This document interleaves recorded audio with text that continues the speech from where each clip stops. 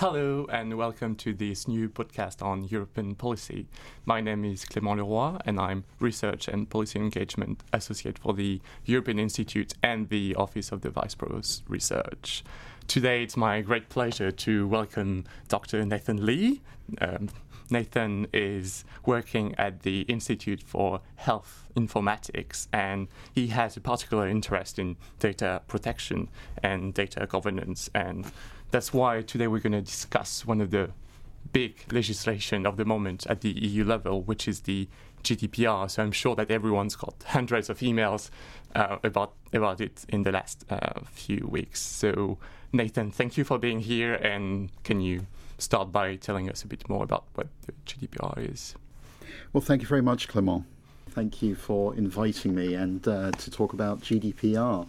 So the General Data Protection Regulation is a new European Union regulation, as the title suggests, around protecting data.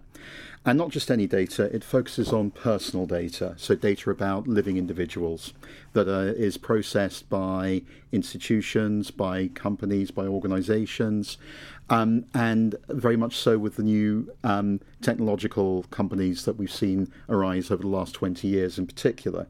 So things like Uber, things like Facebook, Twitter, and so forth, are all processing data about individuals and personal data as well. So things like names, sometimes addresses, very often political opinions, ethnicity, and so forth. But the digital trend has, of course, been very, very clear in public services like healthcare provision, mental health provision, and so forth. So that's where you have a different category of personal data, particularly relating to health. And that, of course, is particularly sensitive, for example. So about 8 years ago, the European Union was looking at the various challenges that were ahead for what was a thriving digital economy. Data was being used more openly, more freely, with greater technological specification, but there were issues around it. There were concerns around personal privacy. For example, when you share something on an online social media platform, you have all kinds of personal details being shared, and people weren't really clear on where that was going and who could see it. Coupled with that, you had anxieties around surveillance, state-sponsored surveillance. You may recall the Edward Snowden revelations and so forth. So the European Union recognized that something had to happen here, that a balance needed to be struck between the need for data to flow to support our economies and to improve things like our health through research and so forth, but also to protect the privacy of individuals and their rights to privacy and a private life, as well as think about concerns about state-sponsored snooping, as it's become known in the wider media. So they tasked the European Commission to draft a new law on protecting data. They recognized that the existing laws that they had from a 1995 directive were out of date. So what they decided to do was to draft a new one that would take what worked from the old directive from 1995 and put it into the new law, but think about the advances that had happened over the last 20 years. So that's where the first draft of the General Data Protection Regulation came from. This was back in 2012. And through the process by which European law is developed, it goes out for consultation to anyone, any European citizen. Sometimes European institutions talk about it. Member state institutions have feedback, but also often the general public, individuals can feedback on it as well. And the first draft seemed relatively sensible. There were a few issues with it, but there wasn't much to come back and comment on. The next stage in that process is for the European Parliament to have a look at the law and to propose amendments. Now, the European Parliament is where we elect our MEPs in all the member states, and they had a look at it, but they came back with some very restrictive guidelines and proposals in the law. So for countries that have a very big tradition, say in public health surveillance, where we monitor how well people are doing in terms of treatments and so forth, this would have rendered that illegal. So countries like the UK and the Scandinavian countries in particular have this tradition that informs policy. So this caused some concern around the ability for member states to perform public health research. And when the time came to feedback on the new regulation, a lot of particularly the health institutions around Europe, coordinated by the UK Wellcome Trust, formed an initiative called Data Saves Lives. And what that initiative did was to put together proposals to the European Parliament on how to amend the wording of the regulation so we weren't scuppering any kind of research endeavours that were ongoing with an overly restrictive law. So the Parliament absorbed those comments, and it went into a redrafting of the regulation that was looked at by the European Council, which of course is made up of the heads of European states, so all the prime ministers and so forth around the EU. So by the time the process had been through these three institutions with feedback and so forth, the final draft was agreed through what's known as trilogue between the Commission, the Council and the Parliament for the EU. And the final regulation was proposed. And what we found was a very sensible piece of data protection regulation that personally I think does strike that balance between the need for data to flow, but also protecting the rights of the individual, as well as emphasising the need for security and care in how data is handled across the board. And it also makes organisations much more accountable for how they handle data as well. So they have to show that they're actually doing good work in protecting the data, as well as being transparent about how the data is being used. So I think all in all it's a very positive development, but I think it's a good example of how a collaborative framework works so well to produce a law that was very ambitious. The other thing to note is that the different member states have different ways of handling data and different public services and so forth. So that's why you've got some delegations to the member states to decide things for themselves, like the age of consent, at which parental consent is not required for children. You can range between 13 and 16 there. But also in terms of things like the UK has the NHS, which is unique in Europe.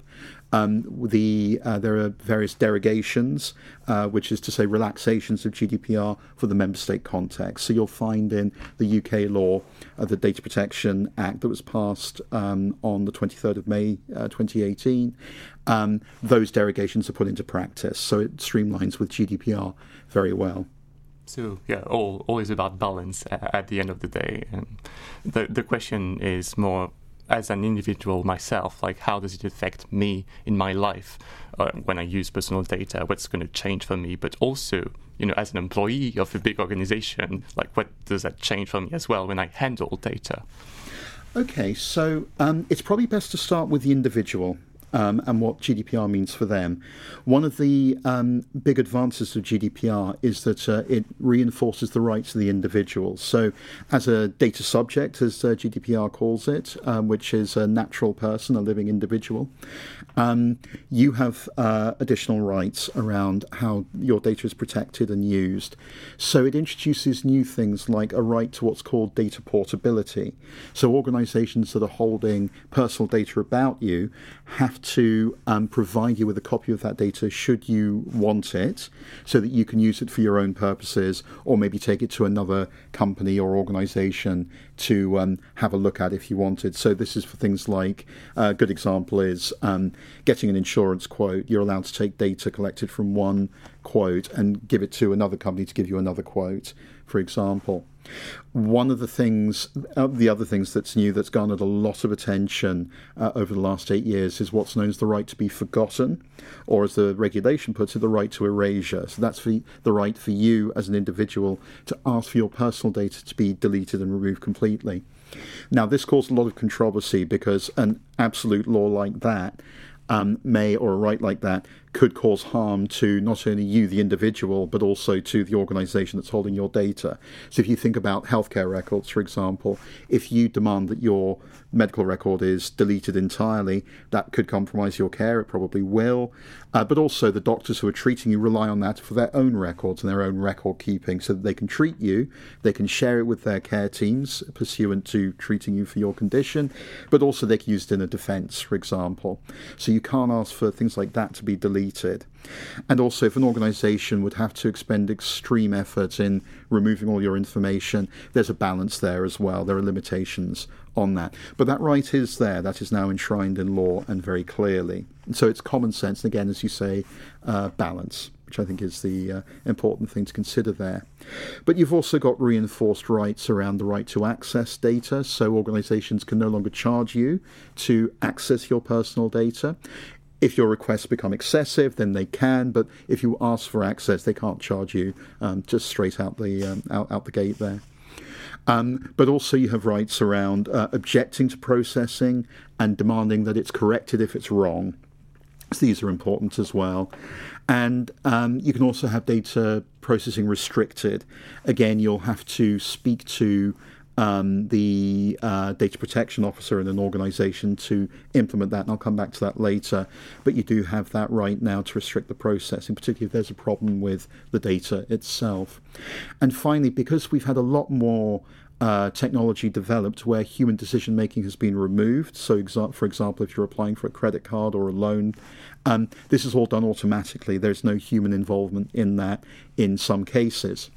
So what you have there is the right to object to that kind of processing, and for any decisions made by automated means to be overturned and to have a human make that decision for you. So you can now ask that. That's something that's quite new.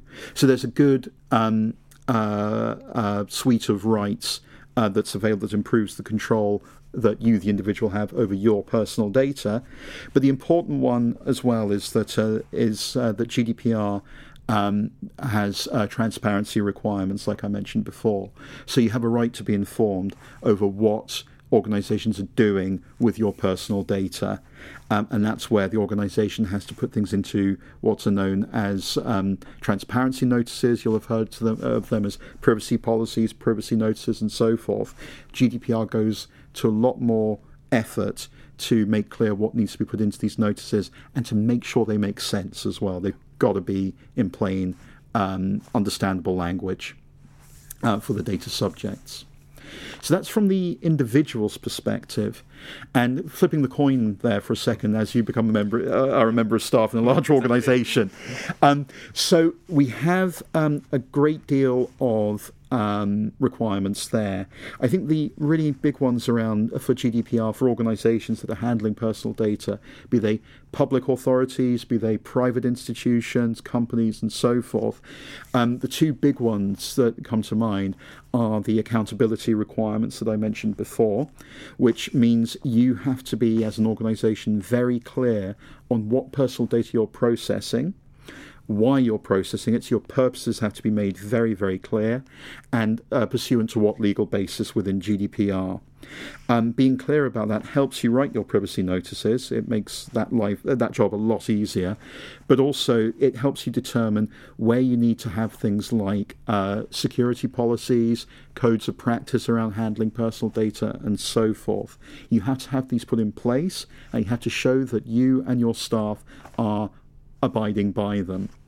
So in kind of first principle terms, GDPR alters the responsibility for the big players that we've had in data protection law in the past. So the data controller is the entity, either a person or an organisation, that's responsible for deciding why data needs to be processed and how, in broad terms. They set that tone and that requirement and take responsibility for it. And the data processor is the person or an organisation who actually processes and handles the data, anything from capturing it, storing it, looking at it, reading it, writing to it, all the rest of it, creating it, recording it, as I mentioned, and archiving it as well. So that's the entity that does that. And sometimes the controller can be the same entity as a processor, same organisation or person, of course. But where it isn't, you have other companies coming in to process your data on your behalf, for example. That's where you have to make contract with that company and make very clear what they're allowed to do. So the controller says, you're allowed to do this with the data, and the processor has to say, yes, that's absolutely fine.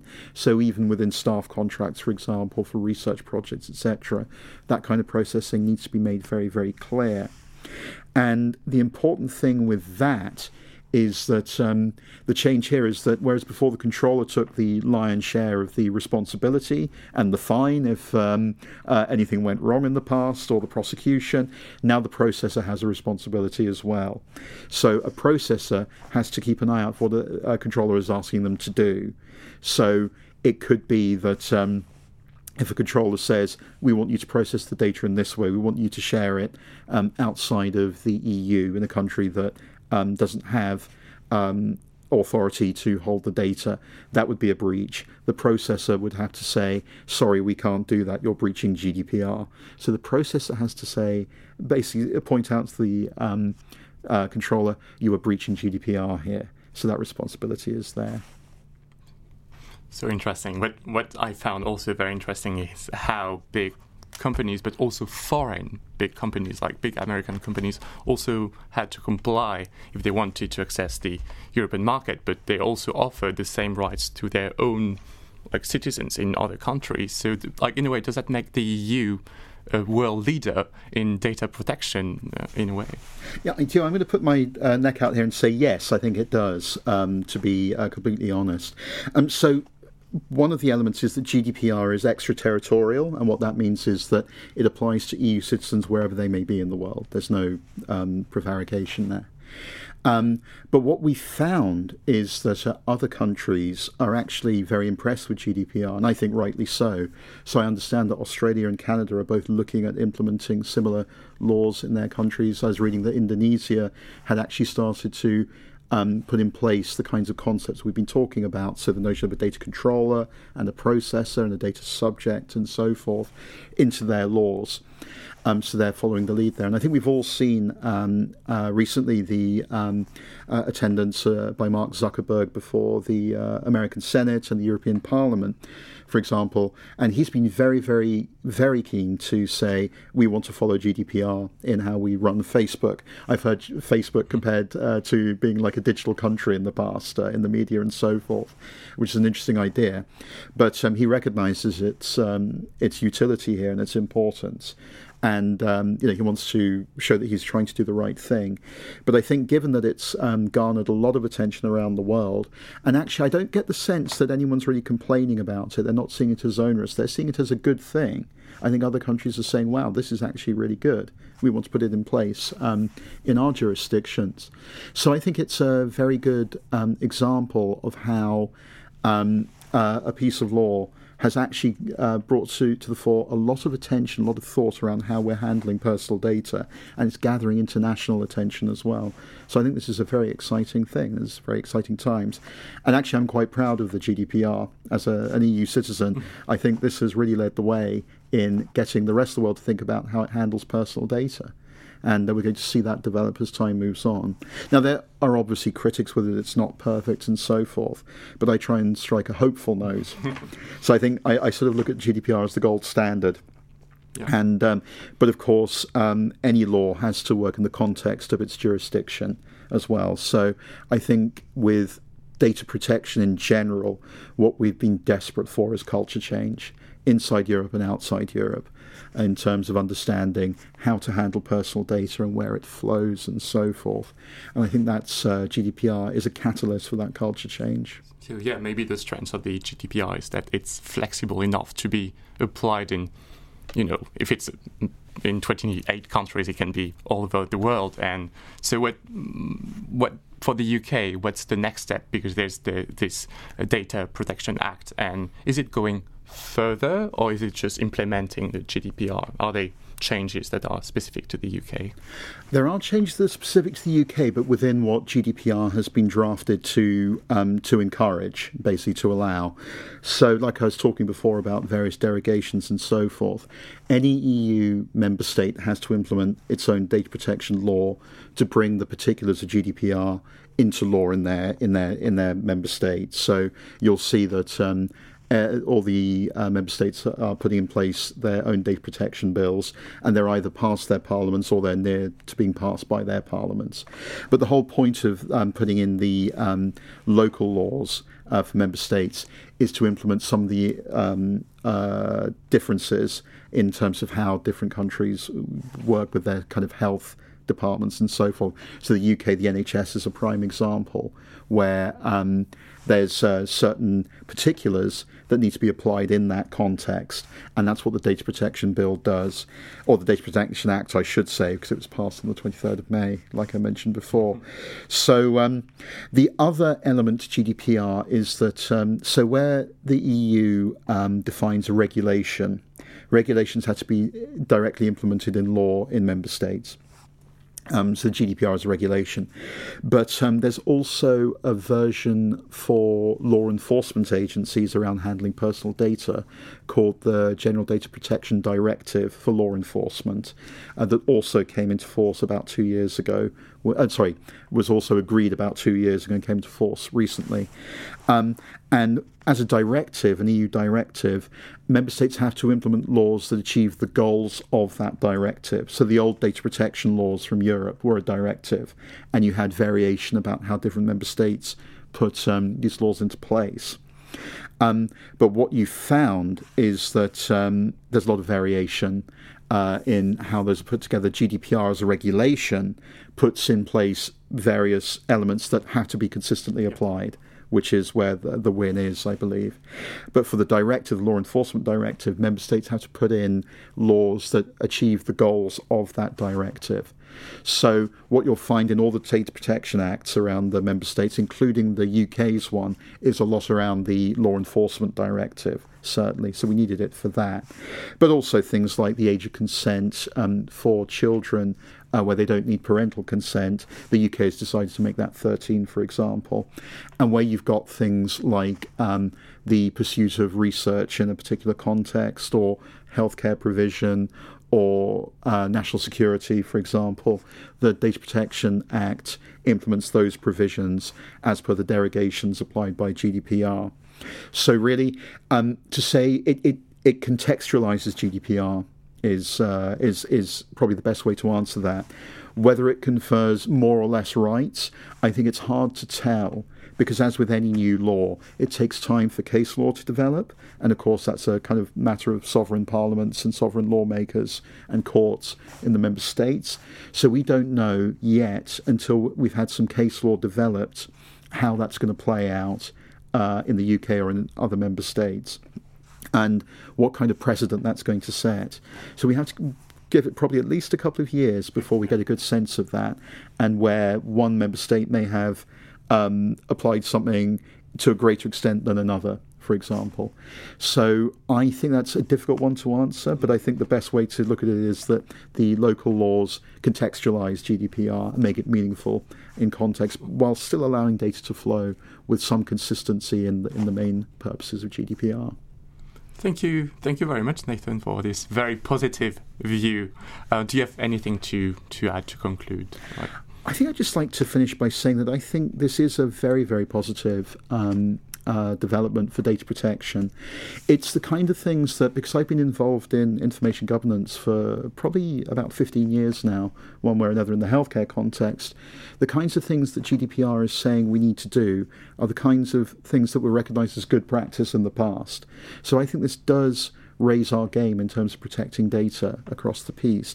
And I'm not going to say it's not going to be a little bit of hard work, for sure. You know, there's, like I say, culture change is never easy, but I think we've got a real opportunity here to actually extend the provisions of protecting citizens in terms of handling their personal data, whilst also being transparent about what we're doing. Thank you. Thank you very much.